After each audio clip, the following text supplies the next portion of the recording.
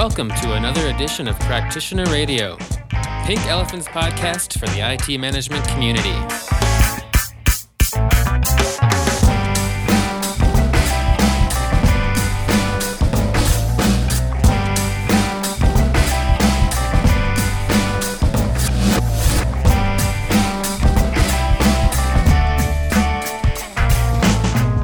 Welcome to Practitioner Radio, Pink Elephant's podcast for the IT management community. Today, maybe a little bit more of a IT COBIT community.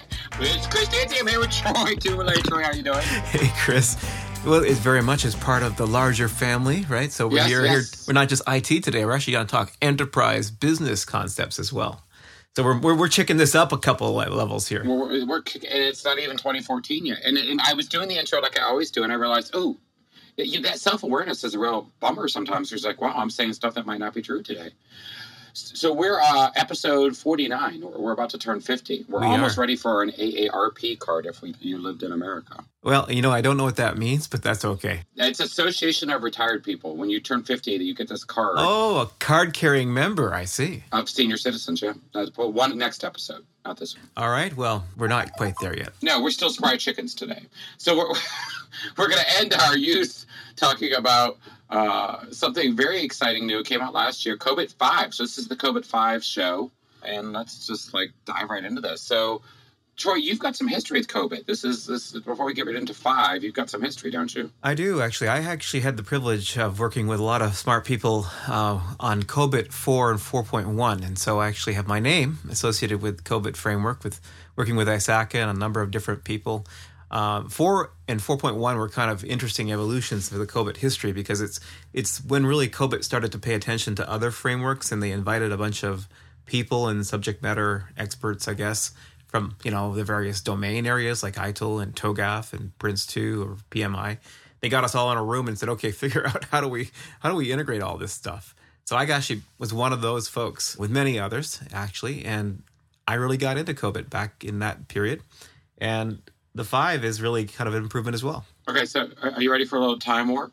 In July of 2012, you actually went through some of that history with us on Practitioner Radio episode 29. That was July 2012. Did I? Well, yeah. Here we are again. I know.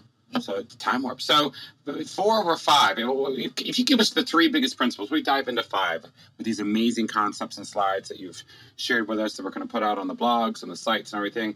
Could you just, this was something Fatima taught me a long time ago. What are 3 big things you think for 5? All right, so some big things here. First of all, ISACA having this mandate to come up with the governance approaches and information was starting to get a little bit. Well, they had a lot of stuff out there, and it was all very difficult to bring together. So what they've done with 5 is they've aggregated various frameworks like COBIT 4.1, like Val IT, or like Risk IT, and they brought it together for us humans that can't see that complicated a model, and they moved it to one. So one integrated framework. That's one thing. They made it practical. They brought it in, they condensed it, and made it usable, in my words. Another key is COBIT's been on this journey from being just an auditor's toolkit to becoming a management framework and then a governance framework. And they very much kind of separated out now what is governance versus management. That's helpful. They've also focused on the fact that you need one framework to basically effectively do governance, not multiples. So one ring to rule them all, if you will. Mm-hmm. And this concept of one enterprise approach and not separating business and IT. So the concept of enterprise in a COBIT world is not enterprise IT, it's enterprise, the enterprise, where IT is one value contributor to the business ecosystem. So it sounds like they went for the golden ring that we always try to talk about, that, and that seemed to be a theme in a lot of conferences this past year. I know it's a big theme at Pink 14, and it's just the business. Yeah, there's no separation of church and state. And the business is IT. Exactly, man. We are the boiler room, or the facilities, or the manufacturing capability of business outcome. I believe in the future. Business is IT. Well, the future is now. The future is now. It's just, have we caught up with the realization and cultural recognition of this? Okay. And then there's principles and enablers. We can get into more of that, but there's some really cool stuff. There is cool stuff. I mean, it's pretty powerful stuff you shared with me this morning. So what's a good place for us to get started on this? I mean, we've got lots of cool things, words like cascades and principles and enablers and... Yeah, let's step back to our operating model conversation. Okay. Because we've had a couple of different shows on the operating model. Yep. In that discussion, we were talking about this, that if you're going to have this overall plan, build, run value chain defined, and the world is basically full of complex different bit parts that basically come together to provide IT services, both dev and ops and internal and external suppliers and IT functions, which are shadow IT groups that, don't like to think of themselves as IT. But there's this whole collage of various people, groups, doing stuff, trying to get this stuff done. You need some kind of overall map. Picture on the puzzle box is one concept we used once that says, here are the things that we do from the point of view of demand, customer conversation, and how we build that out to deliver value. This is the operating model, kind of flash forward. But at that level, there is no framework that basically covers all of the A to Z activities, right? So ITIL gives you one little piece here, TOGAF for architecture over there, project management. So there's no umbrella framework until COBIT came along. So if you're going to talk operating model, so this is above management frameworks like ITIL, you need a framework that basically says, what are all the moving parts of this overall operating model construct? I like to think of COBIT in a simple way. It's basically like a scope statement for IT or IT services. Before COBIT came along, I had no way to know whether I should have two hands, right? I had one hand, didn't know any different until COBIT said, okay, well, you really should have a second hand. Well, first, I can evaluate, does that hand really need to be there? Okay, it does. So it gave me the basis of realizing I might be missing something here, and COBIT is a scope statement in that context. Yeah, and I think the way that you explained it to me and what I'm observing here is it's got room not only for all the parts of the business, but lots of other frameworks. So it is a huge scope statement. In fact, that was one of the improvements from 4 to 5.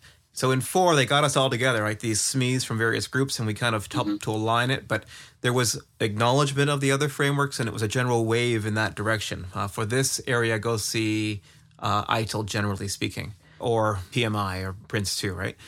With COBIT 5, it gets much more prescriptive. It says, for this specific process, go check out these specific frameworks for these specific process areas. Literally, it maps it right down to the best practice level.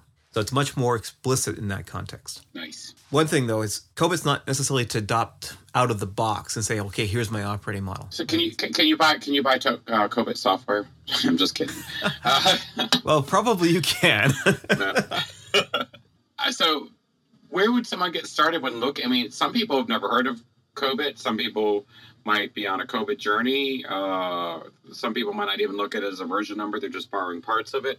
Where's a good place to start a conversation on something like this when we've got such a small amount of time? First of all, they can go to YouTube. There's lots of information there. One of the guys I respect involved in ISACA and COBIT is Gary Hardy. I'd recommend some of his things that he's got out on YouTube. Of course, I'm hoping you're listening to this podcast, so that's another one. Those are good ways to quickly do a quick dive into what are the highlights.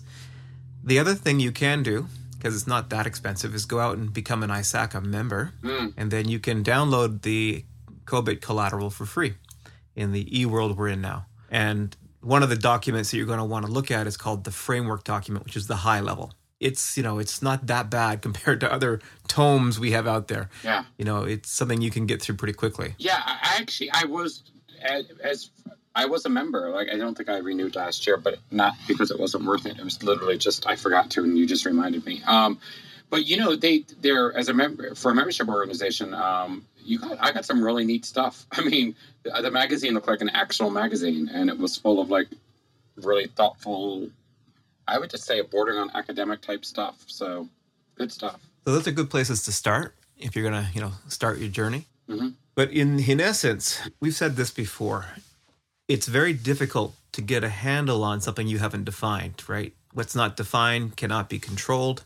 What's not controlled cannot be measured. What's not measured cannot be improved. So the base concept of you're going to get your hand around something, you want to get control of something, you've got to get it down on paper. That concept of the puzzle box. You need the picture on the puzzle box to give you the context to put the pieces together. Well, COBIT is a toolkit for that. And it's interesting because I've had people tell me, well, IT is way too complex. There's way too many moving parts to even do anything relative to definition of what's expected. But my argument, and they'll pull out the Sinofin model, et cetera. We can link to that. My argument actually is the more complex the scenario, the more need you have for definition, whether that's high level, but it has to be something. It has to give you some basis of it enters here and it comes out here, and here are the major components between. Mm-hmm. So COBIT at least gives me that. Even if I don't want to create my own individual organizational operating model, just leveraging COBIT from the point of view of governance is good. Which comes back to this, what is governance versus management? So, Chris, in your own words, what do you think? How would you describe the difference between them? Well, governance, for me, was something that I think 2 years ago I would have thought is just a group of, I would describe them as like laws, like I had to apply. Not like, I'm sure in some ways civic laws, but at the time I was just thinking it was like, this is the governance, this is our, moral system, if businesses could have moral systems. And then I saw Rob Englund do a presentation on, all my education comes from Rob Englund and Troy. I saw Rob Englund do a presentation on governance a year later. And he really, to me, what I took away from that, and I hope he's not listening, he's busy these days, so I hope he doesn't. But what I took away from that was, it really was to protect the organization, the entity, the business entity. And out of that, there was the managers in the organization, but then there was the board of directors.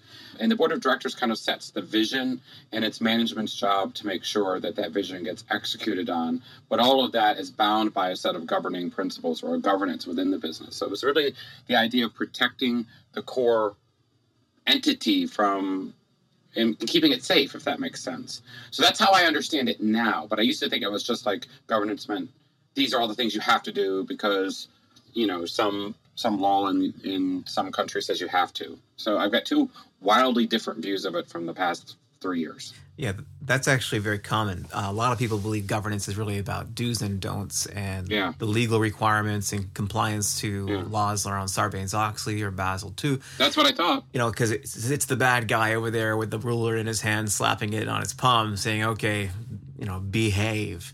But it's actually much more strategic than that, and that's where COBIT's also helped us out. It's around setting vision. Absolutely, you're correct there.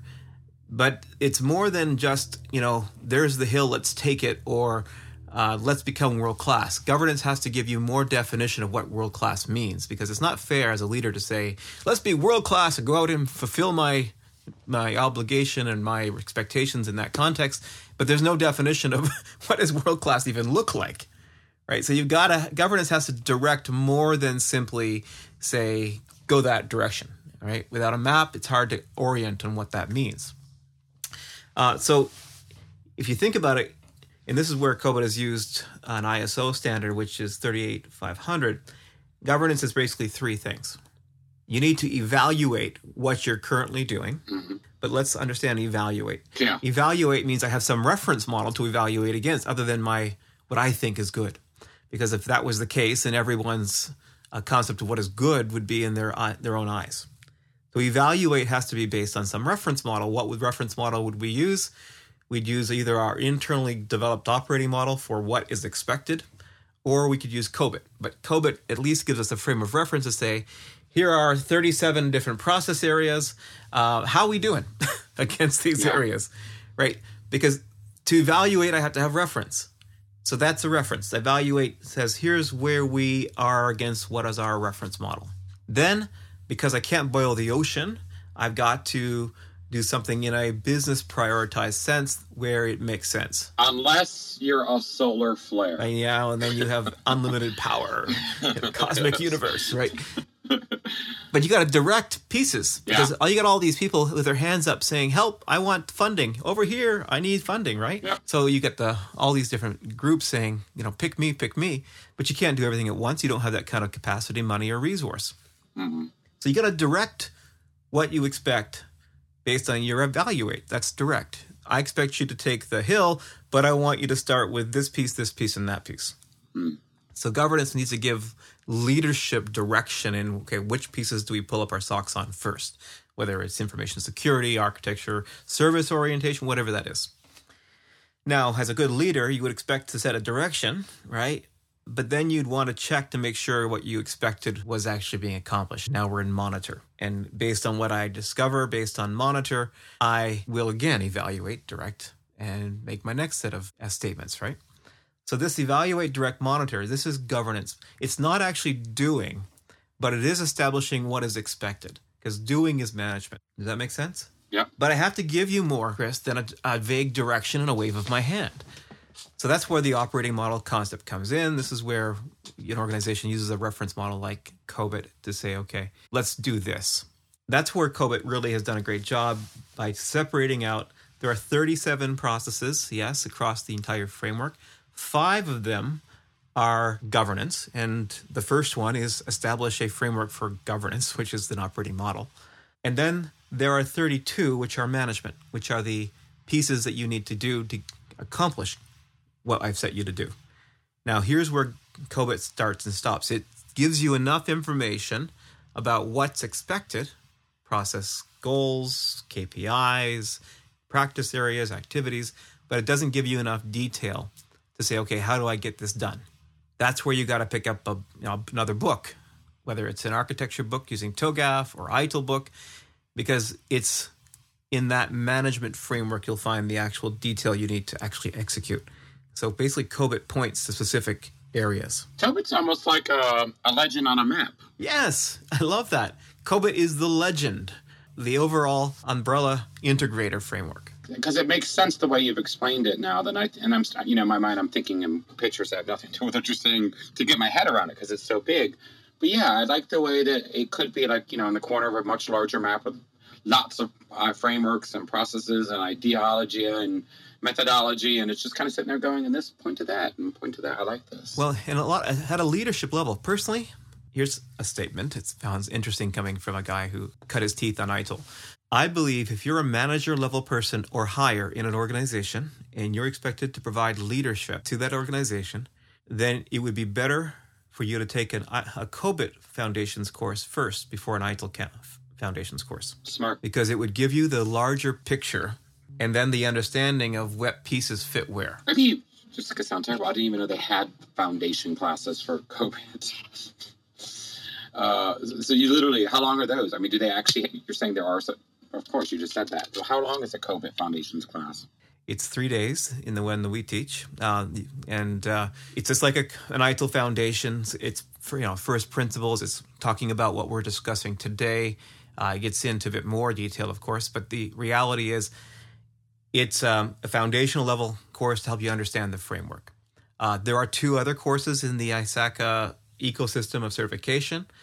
There's an implementation course that's just been released. That's, okay, you decided to do something with this and you want more education on that and you're a consultant. Or you're an assessor because now they've done a lot more formality around how do you do COBIT's assessments, and they're using the ISO standard for assessing called 15504. And that's a little more complicated and different, by the way, than most organizations who do assessments using the CMMI model, which is more readily understood. So there's a class on this for assessors. I meet a lot of new people in IT, and I actually have a lot of friends that are younger, people in their early 30s and late 20s. And recently I'm having a lot of them come to me and say, what classes should I take? And of course, I always, I'm going to say this out loud on air. I always say, take an ITIL Foundations class. Definitely look at some type of project management introduction. And the third thing I tell them is kind of get an understanding or an introduction to Scrum or Lean or Agile. Find something to help wrap your head. Those are the 3 you need for the next 10 years. But so from what I'm listening to you say, I think I should start with saying, actually, before you do anything, get a COBIT class in you. and then let's talk. And that's true if this person is on the leadership track, right? Yeah, if it might be a little bit overwhelming for the person who's coming in as a developer or a service desk analyst. But if you're expected to hold all the pieces together and understand your piece within the larger context of the entire value system, then definitely COBIT is something you need to pay attention to. Because I like the idea of those, kind of like, the beginner's quadfecta of value systems, right? You've got a COBIT beginning, you've kind of got an Agile Scrum. Because after you made me, well, you didn't make me, but after you asked me to watch that 10-minute video, when we had that show on Agile, Scrum, and Lean. And then I just think it's a nice little, if you can get 2 weeks, take a beginning class on all those things, get your head around it. And you don't have to learn it. You just have to be able to look for it, know when you see it, and know when there might be something you can go reference. Mm-hmm. I think those are core things that people need to understand. Depending on where you are within the value stream, you might want to focus on one or the other. Yeah. Like if you're a developer, definitely you want to understand what Agile Scrum is and other software development lifecycle, SDLC concepts. The biggest problem I face with some of these young people, Troy, is I think work is changing so fast. I don't know where they're going to be, and even if they have a choice anymore, that's why I always kind of say do all of it. And that's the pack I would select. There's your bundle. We have a Practitioner Radio bundle today for $99 if you call right now. And yet there's more. But yet there's more. If you say George Spalding, we'll throw in a bundle at half price for a friend. All right. Cool.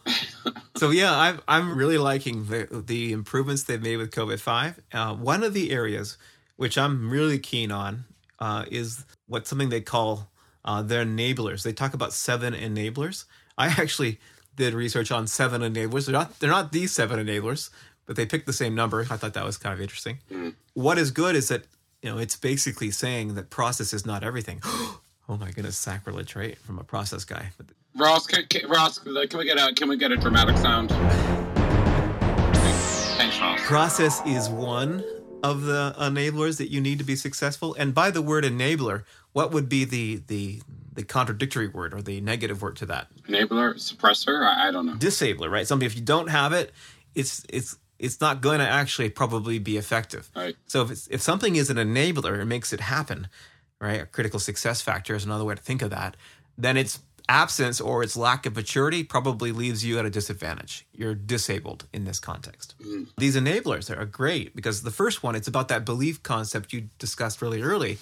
You need a belief and value system that says this is true. We will act this way. We will perform in this kind of ethical manner. We will follow these principles. We will have one approach to delivering value. So there's this principle of thou shalt. That's a policy statement from on high. In this case, tone at the top, our leadership, not deity, but someone must declare truth. And the truth must then be accepted as truth. And this is where you need this policy construct. These things are written down, and we cannot claim expenses for taking our wives to the movies, Yeah. Until it's written down, I'll get away with it, right? Or I'll try maybe. Well, where was this? Was this past year, I think, on one of our shows, and I'm not gonna be quick on the draw here, but until it's written down, it's a rumor. Someone said that, or something along those lines. So you need to set down the 10 commandments of whatever you believe, so that everyone shares those core beliefs. It is amazing the power of writing something down. I mean, there's been a lot in tech lately where literally it's something as simple as blog or something as simple as a tweet.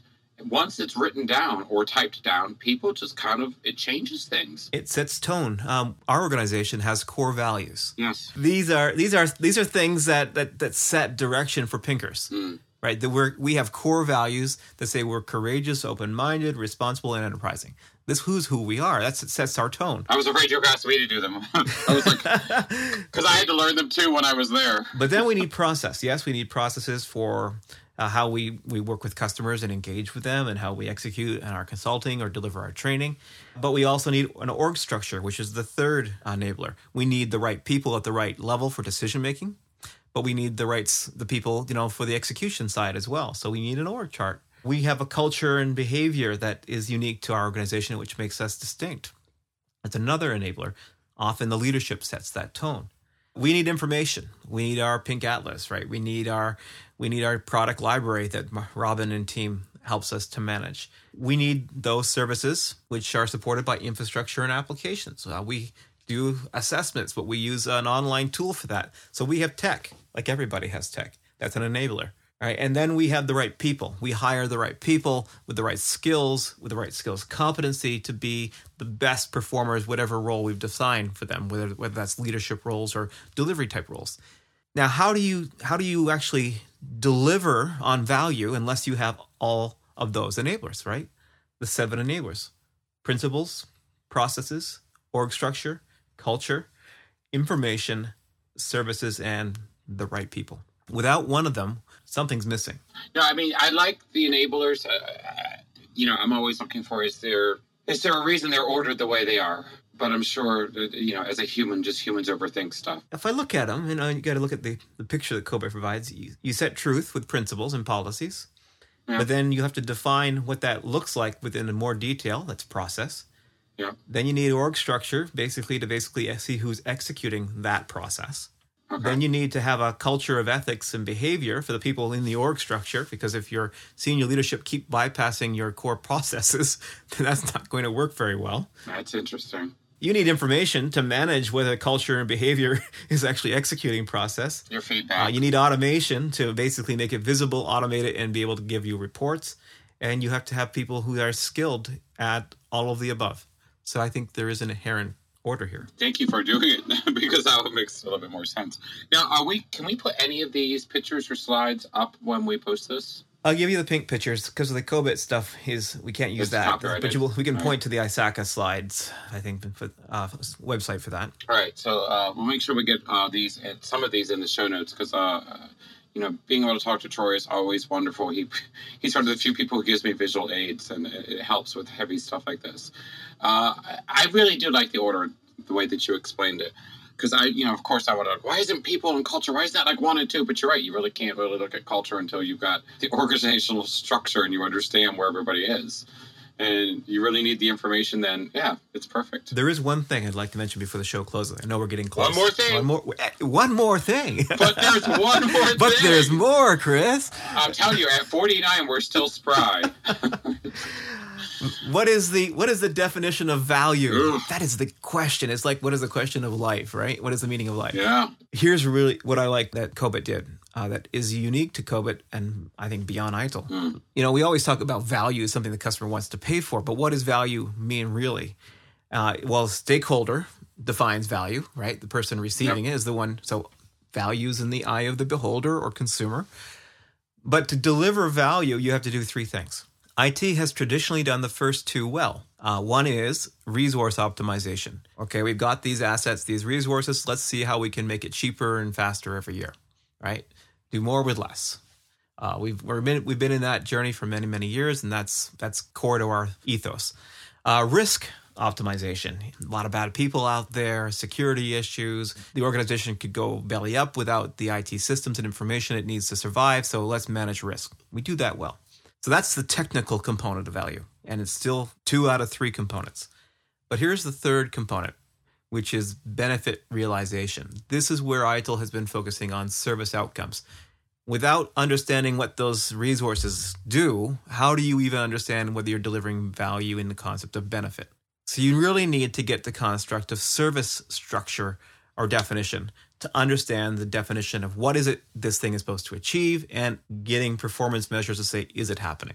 This construct of service and infrastructure and applications being components of that is yes in ITIL, but also in COBIT. So the value, quickly again, is made up of 3 key areas: resource, risk optimization, those 2, and benefits realization. Until you get all 3 legs of the stool, you got nothing to sit on. Yeah, I think people do get hung up on value. It's almost like value is almost the new what is a service. It's that question that paralyzed people for a few years. It's almost now what is value, and you see the whole room kind of start to shut down. Half of them go, well, it's value to the business, and then half of them go, well, what does that mean? It's value and then it's value to the customer, or it's outside in, and it's like, wow, we can't even get through that. So COBIT, even though I remember when 5 came, have they updated to a 5.1 yet? Or are we still? No, 4.50 still. We're still working on 5.0. All right, we're still working on 4.50. Now, Troy, even though we've been on hiatus, there's one thing that's a constant in the world of practitioner radio, and it's the weather. Yes, looking stormy out there. The weather does not stop. I'm feeling it. I can see the clouds rolling in. I think it's time for Troy's Thunderbolt. Chris, today's IT value chain is way too complex. There are way too many moving parts not to get some basis for understanding a reference for evaluating, directing, and monitoring. Organizations which are struggling with this need to look at COBIT as a practical tool to give them a sense of how do they go about managing, not just value, but how do they set direction. Wonderful. Troy, always a pleasure. I learned so much today. We should do this practitioner thing more often. Just kidding. I know we've been on hiatus, folks. We appreciate you putting up and waiting through our schedule. We're looking forward to bringing you some really exciting stuff between now and the end of the year. Troy and I have been talking about some really special episodes. And, of course, we've got our Pink 14 conference coming up. This will be year 3. I think year 3 will be live on stage. So, Troy, as always, it's such a pleasure. It certainly is. Looking forward to our next show. Thanks. Talk to everyone soon. Bye-bye.